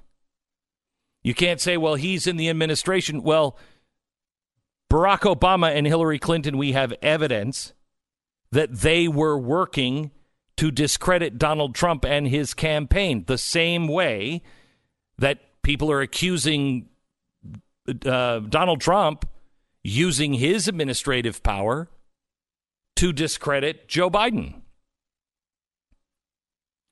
This is question number one. Why are they different? Can you explain how they're different? Question number two. Holding back aid and then later releasing it to Ukraine, all of the money, and doing that only after that same administration had already delivered military support in a Javelin missile system, is somehow not only impeachable, but it shows support for Russia and U.S. weakness towards Ukraine. That's what they're saying now. Donald Trump held this back, which was a clear sign to Russia. Even though the Ukrainians didn't know we were holding it back, somehow the Russians did, and it was a sign that the United States was weak on Ukraine and wasn't really going to support them. Even though they had already given a missile system, the second missile system was held back for a couple of months. However, at the same time, holding back all the military aid during an actual conflict with Ukraine, the United States held back military support when Ukraine was actually in the military conflict with Russia. That administration that was outwardly working towards a reset with Russia, and who had said during the 2012 election, Mr. Romney, the 1980s called, and they want their foreign policy back, that was not sending a signal of weakness on U.S. support for Ukraine? You can't have both. You have to pick one or the other.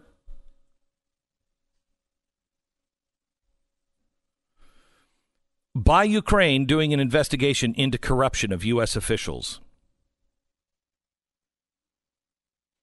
By asking Ukraine to do an investigation into corruption of U.S. officials, investigating what happened to our $7 billion investment, as well as looking into election tampering, where 2 Ukrainian officials, including the head of the Anti-Corruption Bureau that was set up by the American and Ukrainian administration, in a partnership, the head, one of the guys that was convicted was the head of that bureau, found guilty in a Ukrainian court of law for tampering with the U.S. elections to throw it toward Hillary. By asking to investigate that would destroy the bipartisan support for Ukraine? So does that mean that the Democrats all know that Ukraine is corrupt and in their corner, and so they will no longer support it to be free?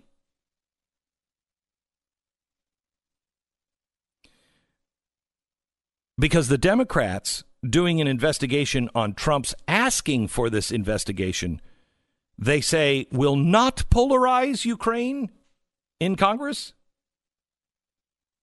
Because I don't understand. How come one is an affront and the other is not? One is bipartisan and one is not. One is impeachable and one is not. This impeachment doesn't help Russia? I'm only looking for consistency, and I would love to hear somebody that can answer those questions. How is it impeachable to look into somebody's corrupt history if one side does it, and it's heroic if the other side does it, and they're both in power, and they're both running against each other? How's that work? It's all flavored by the same thing, which is they are going into this with the assumption that Donald Trump is guilty of everything they're accusing him of. He's this really bad person who's doing these really bad things, so therefore, obviously, if he's doing these things for these bad reasons, he should be punished. And it's okay. It's a just investigation because he's a bad guy doing bad things. However, Biden isn't. He's a good guy doing good things. But and if you go into it with that prism, of course you see it this way. But then you have to accept that the people who are holding the hearings themselves do not believe that all investigations are just. And they can't. This is such a weird line they're trying to draw with the Biden part of this. They're trying to convict Donald Trump of wanting to investigate his political opponents. But they are investigating their political opponents. So what they're saying here, and I just want to make this clear, what they're saying here is all investigations are not equal, and all investigations done by our government are not just. If that investigation went on, it would not be just. And that's what they did. They did the same thing with Benghazi. Right? Exactly right. That one doesn't count. It's not. Those are good things. People doing good things. Correct. I just want people to connect with that, because what that means is there is no justice, one size fits all. There is one court that could be very, very just and one court that is very, very evil. We're not working on the same handbook. We're not working on the same set of rules. If it's conducted by these people, it's fine. If it's not conducted by those people, it's not fine. Which means you better be careful on whose camp and whose side you're on. Right. And this is such a huge point, and it's such a good one you bring up, because what they are proposing essentially is a system in which your political opponent has immunity for anything they do. You can't investigate them if you're a Republican. So but on the other side, you can do it with Democrats. It shows they have no moral consistency here at all, because the idea isn't, well, you went after Biden after knowing there was nothing there. We all know there's big questions, right? We all know there's big questions there, though. And even the New York Times says that. They've all done it. Yeah. Now, at this point, they've all written big reports on this where the stuff was questioned. And, what's interesting is, why haven't they called John Kerry's stepson? Yeah, it's a great one. John Kerry's stepson comes out and says to Hunter Biden, I'm not doing this, man. I'm not going with the Ukrainian thing. This is crazy. This is really crazy. You're going to get nailed for this. This is not good. And he backs out and says, I just want to make it really clear. I'm not part of it. Well, you know that John Kerry heard that from his son. You know that he had to have gone to John Kerry and said, hey, is this cool? I mean, really? Because this doesn't seem right to me. Which means that he either didn't talk to his father, or, which I don't believe, or his father said, stay way away from this one, son. Stay way away. He's on record getting away from those two because he said to them, you're in a different league here. This is really bad. How come we're not hearing that? because this isn't a hearing. This isn't a trial. This is an inquisition.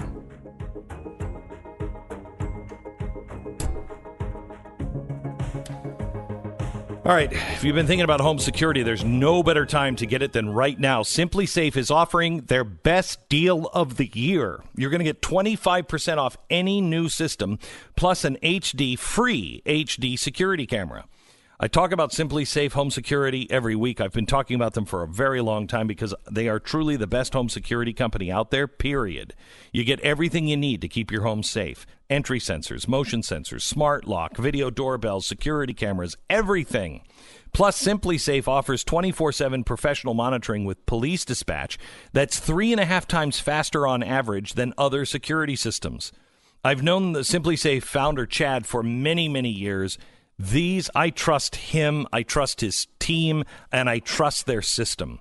If you have been waiting or on the fence about getting home security, don't wait. If you're looking for something to maybe give your older kids for a Christmas present, this is it. SimplySafeBeck.com. You're going to get 25% off the entire system, plus the free security camera. Best deal that you have found all year at SimplySafeBeck.com. That's SimplySafeBeck.com. 10 seconds. Station ID.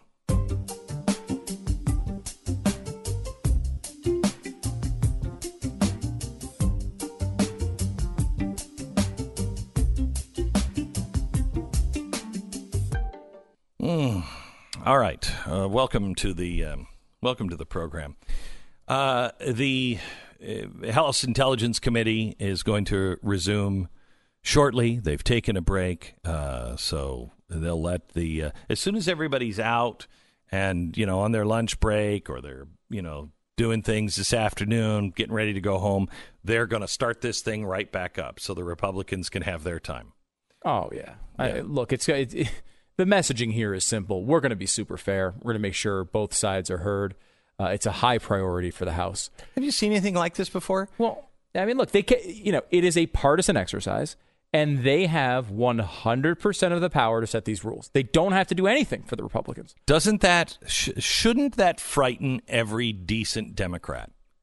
Because if they want to railroad you, they want to railroad your industry, they decide what's right and wrong. They will do it any way they want. 100% they will. And the thing here is, which I find is interesting, is not the fact that the Democrats would bend the rules so that they can, manipulate this process into the best possible outcome for them. That is not particularly surprising to me. What is surprising to me is they don't even seem to be attempting to try to convince a non-left-wing person that this was going on. Correct. Because if you did, you would at least have on the face, you'd say, look, this is fair. We let them have these witnesses. We let them have these extra questioning. We're going out of our way to let them present their case because we know their case sucks. So come on here, make your case. We'll argue about it. And then once the American people hear it, they're going to go turn on public opinion. And all those Republican senators over there are going to switch sides and vote on our side. That's not what they're attempting to do here. And it's so clear that they have nothing. Remember, this is the Tuesday before we all go away for Thanksgiving. Yeah. Okay, next week, it's done. No one pays attention next week. No one pays attention next week. No one really pays that much attention unless it's a nuclear explosion before Christmas. Right. So they have taken their best shots. Last week was the time to put your A game on. And then this week, put your B+ game on. Mm-hmm. I have not heard anything that makes me or anyone I know go, well, now, wait a minute. Have you heard this? How do you explain this? I mean, legitimately, the biggest moment of this hearing so far, and I mean this seriously, is that one guy said one of his aides overheard Trump asking about the thing we know he asked about in the transcript. Right. He followed up and said, hey, now we don't even, I mean, do we know if that's true? I have no idea. But he overheard Trump say, hey, what about those investigations? And then afterwards, they said he cares more about the investigations than he does actually Ukraine, which would actually make sense considering, he's the president of the United States and not the president of Ukraine. And when they asked about hearsay, the defense actually said, or the prosecution in this case, actually said Hearsay is this is a quote. Hearsay is sometimes better than firsthand knowledge. When? When? Can you give me an example of that? When? I mean, I guess maybe if they're accusing the firsthand people of lying, I mean, maybe if someone else heard the truth and those people are lying to cover something up. But Sondland doesn't seem to be lying. He doesn't seem to be on Trump's side here. I mean, he's the one that revised his own testimony to say, yeah, I did tell Ukraine about a quid pro quo. This is a Trump guy who said that. Now, that doesn't mean that Trump told him that per se, but it is what he communicated to Ukraine. So Ukraine thought this was going on for sure, unless we don't believe Sondland too.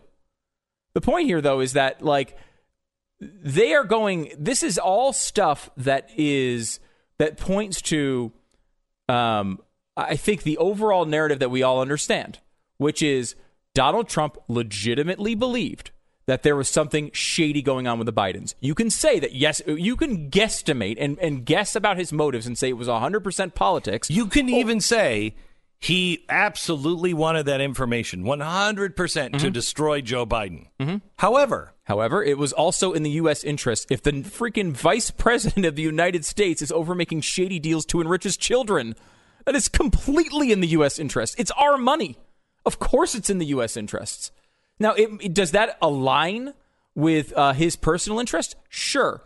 And if you could find examples of him, something really hardcore, not some aide overhearing an analysis of another individual of what he cares about, I'm talking about actual evidence. If you have that, that's one thing. On the other side of this, the same thing can be said about Joe Biden. Yes, it may have been in the U.S. interest to go after these prosecutors. Who knows? But in reality, it also just happened to help his son make $83,000 a month at a job he had no right having. Of course that's something that's in the U.S. interest to look into that. Of course it is.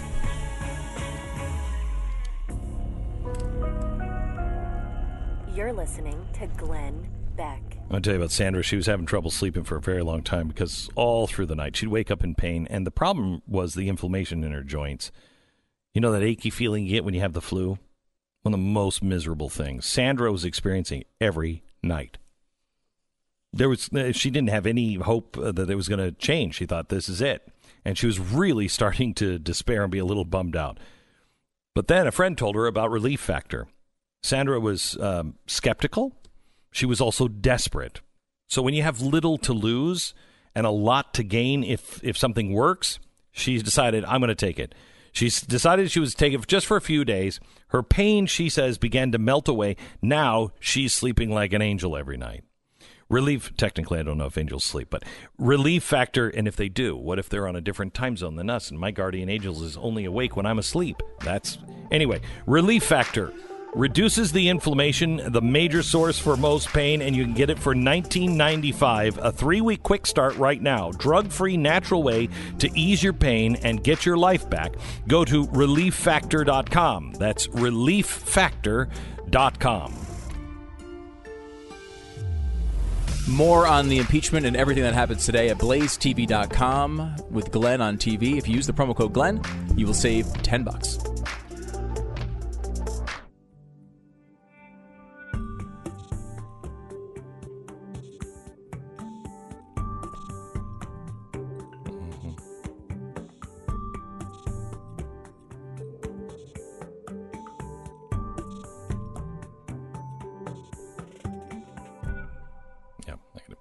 All right, welcome to the program. Glad you're here. They've been trying really hard to make this into Watergate, but let me just go through a series of questions about Watergate. Stu, what was Watergate all about? What is Watergate? It's a hotel. It's a hotel in Washington. Yep, they broke into it and tried to, get some information on the election. Who broke into it? They were oddly up by like 30 points in. Right. Who broke in? The underlings of the president, the committee to reelect the president. Yes, the committee to reelect the president broke in. Mm-hmm. They hired a bunch of people to go in the middle of the night, okay? Yep. And break into the Watergate. What were they looking for? I mean, any information on their political opponent. Okay.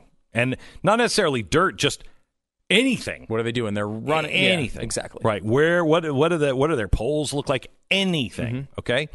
What was the president's role that we know of?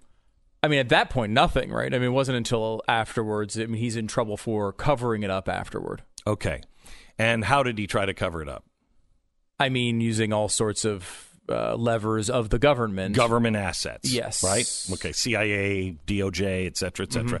Using government assets to cover up a crime committed in his name or in his interest for pure political reasons. And all they were looking for was political dirt, right? Sure, yes. National interest of anything that would have been found that they thought was there, national interest value. None. Unless your only argument is Nixon really needed to be president. That was their only argument. Right. There's no national interest value. It's political value only. At all. Got it. All right. Let me just change a few factors of Watergate and see if it changes anything. Because they're trying to compare it like crazy. Oh, yeah, they're saying it's the same thing, except worse. Okay. Well, let me just change a few of the things. Let's say at the Watergate Hotel is the Ukrainian ambassador's residence, okay? And in his safe is information of electioneering, corruption by U.S. officials at the highest level all the way to the previous president, that there is evidence of money laundering, money that was U.S. aid dollars that were laundered by criminals over in Ukraine and found its way back here into the United States. And you had credible witnesses that worked in and around that embassy and witnessed these things. But it involved several people in and around the intelligence agencies, the Department of State, and even people in your administration know about it and are covering it up. Let's say that that's what's in that safe in Watergate. And the president says to a couple of people, DOJ and CIA spooks, and says, look, I can't trust anybody. I can trust you. I need you to go in and break into that safe because I believe there is evidence of massive corruption in our government, and we're about to sell them Javelin missiles. Break into the safe. Impeachable? Well, no, because that's clearly in the U.S. interest, right? I mean, it's not a political reason he's doing that. It's in the U.S. interest. Let's say that safe was not in the embassy or the ambassador's house, but instead that was in the safe of a guy he was going to run against. He had saved all that information to use against other people and to keep himself safe. So he had all the evidence of everything in his safe, but he was the campaign that was against the sitting president. It wouldn't make a difference, right? If they've committed crimes against the United States, obviously we're summarizing that the president can just ask people to break into safes. But I mean, like, would he be in favor of this investigation? Of course. And would it be justified? Yes. And would the American people... as soon as Trump is out of office, you're going to see all of these things happen. The Democrats are going to break into every little corner of safe that they can think of in this analogy to get at Donald Trump and all the things they believe he did. Right. You're also going to see, I think, eventually, you will see all of the dirt come out, and you will see that in that safe, if you will, was all the evidence. Because now what we have is a president who they're trying to compare to Nixon, who was breaking into the DNC. Instead, breaking into a safe that has all of the evidence, he brings it out. He even tells people before he does it, somebody should look into that safe. Somebody should look into that safe. He instructs people in his own departments. Somebody should look into that safe. Nobody does. Finally, two people that work at that house go to the president's attorney and says, you know that everything is in that safe, right? Yes. We've been trying to get people. Well, we can help you get it. Really? Yes. Then that attorney goes on air and says, I got two people who's helped me break into this safe. Okay, that's not a smooth criminal. I have two people that are going to help me break into this safe and get all this information. They do it. Then that same attorney brings it to the Justice Department and says, by the way, I broke into the safe and here's what I found. How could you possibly, in your right mind, say, they were trying to get away with this? They told everybody what they were going to do breaking into the safe. They asked other people to go to the safe. Then when they broke into the safe and they got all the information, they brought it to the authorities. It seems to me like something is in that safe that very powerful people, more powerful in the collective than the President of the United States, do not want coming out. The State Department, the CIA, the Justice Department, the media, the DNC, none of them want this to come out. It's fascinating. I mean, the double standard is so clear on this one. Think about this, Glenn. The main thing about going back to the simple form of this with Joe Biden potentially enriching his kid because of U.S. policy, right? Yeah. Very basic thing. This is something that he wants to look into, right? Mm-hmm. That is impeachable for using that is an impeachable offense for the President of the United States. Mm-hmm. Remember, think about like the way, and many, many Democrats have called for this already, investigations of how Donald Trump and his policies have benefited his children. Oh, yeah. It is legitimately, like they wanted Kellyanne Conway charged with a Hatch, I think it was is it the Hatch Act that I'm thinking of? Yes. Yeah. Because she said Ivanka Trump's clothing line was good and you should go buy some. Remember that? They wanted an investigation and they wanted to charge her because she said that on television. Because they said, this administration is trying to benefit their children. But they have no interest in the Biden thing whatsoever. So who is it that is using the levers of government like Nixon? And who's using the levers of government like the guy trying to break into the ambassador's safe? It's very, very clear which one is happening. Hang on just a second. We have some breaking news. Are we going to stop for the breaking news? Uh-oh. We do. Okay. We have an update on Fartgate 2019. Oh, Fartgate. Fartgate. Yes, Fartgate being investigated. Fartgate, which is Eric Swalwell farting on national television, or did he? Right. Well, this is the big controversy. I will tell you, it took a lot to restrain myself, but I did restrain myself on Twitter yesterday because I thought there's no way that fart is somebody just added that fart onto that, and I wasn't going to be a part of that. But now I find out, and this is real. I come in the morning, and yes, that sound was not added later. This is the original clip with Eric Swalwell and Chris Matthews. You'll hear Eric talking, and then somebody just rips one in the middle of the statement, and you see a physical reaction by Swalwell. But that misleading people from the real facts behind the story? Here's the evidence is uncontradicted that the president used taxpayer dollars to ask the Ukrainians to help him cheat an election. It looks like he pushes it out with the E, like it's cheat. Yeah, he just through the election, and that is what pushes it out. It does look like it. It does look like it. Now, but looks can be deceiving. Yes. Now, Chris Matthews.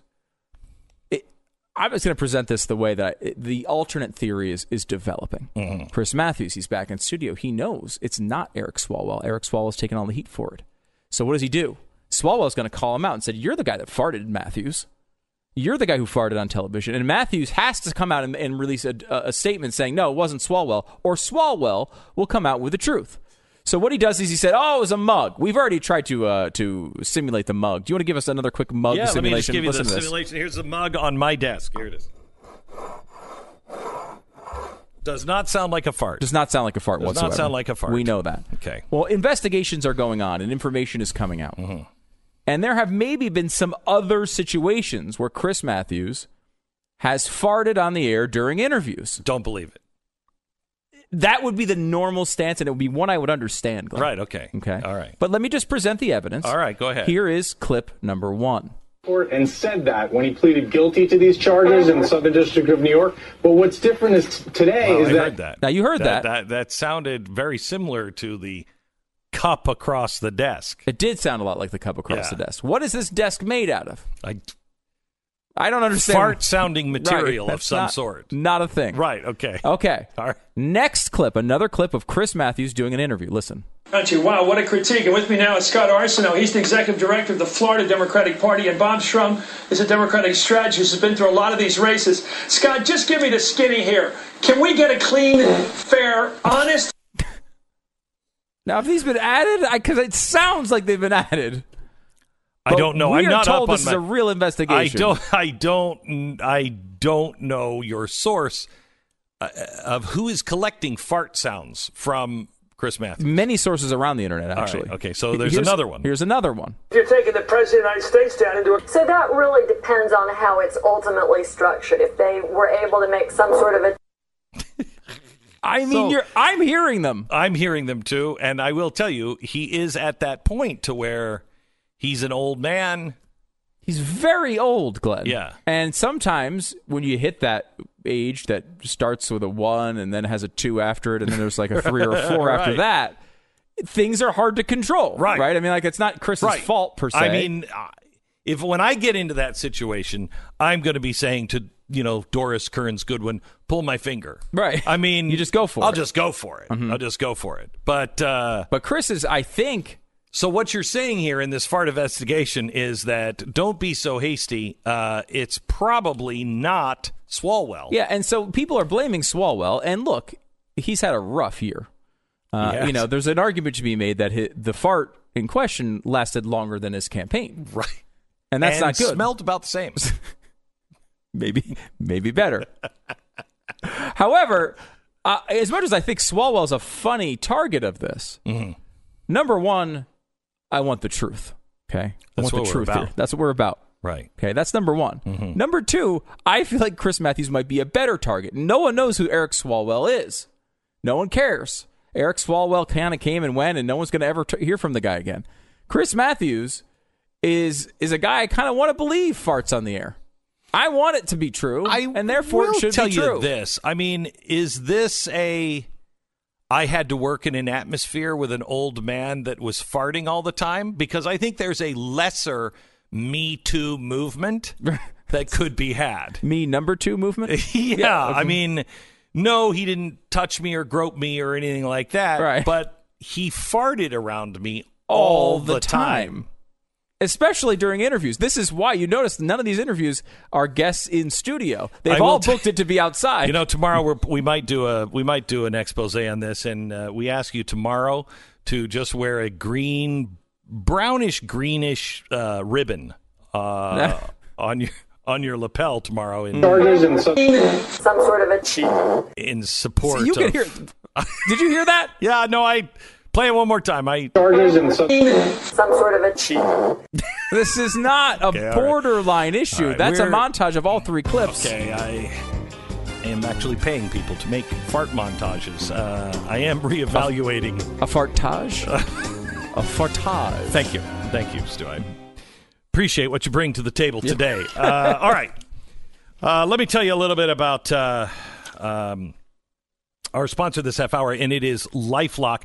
New reports suggest that companies are underestimating the damage that could be done if employees' data is stolen and leaked to the dark web or wider internet.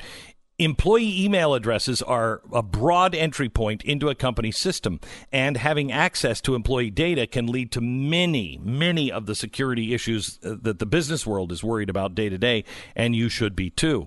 It's really important to understand how cybercrime is affecting your life. Somebody has their identity stolen every 2 seconds, and you're going to miss things if you're only monitoring your credit. LifeLock detects a wide range of identity threats and alerts you to if and when a threat is detected. You should give them a call or just visit their website today and find out all about it. Nobody can prevent all identity theft or monitor all transactions at all businesses, but LifeLock sees the threats that you might miss on your own. And until December 8th, Join and get a special radio discount. Save 30% or more off your first year by using the promo code BECK. Call 1-800-LifeLock, 1-800-LifeLock, or LifeLock.com. Use the promo code BECK. Save 30% or more off your first year. It's LifeLock.com, promo code BECK. You're listening to Glenn Beck.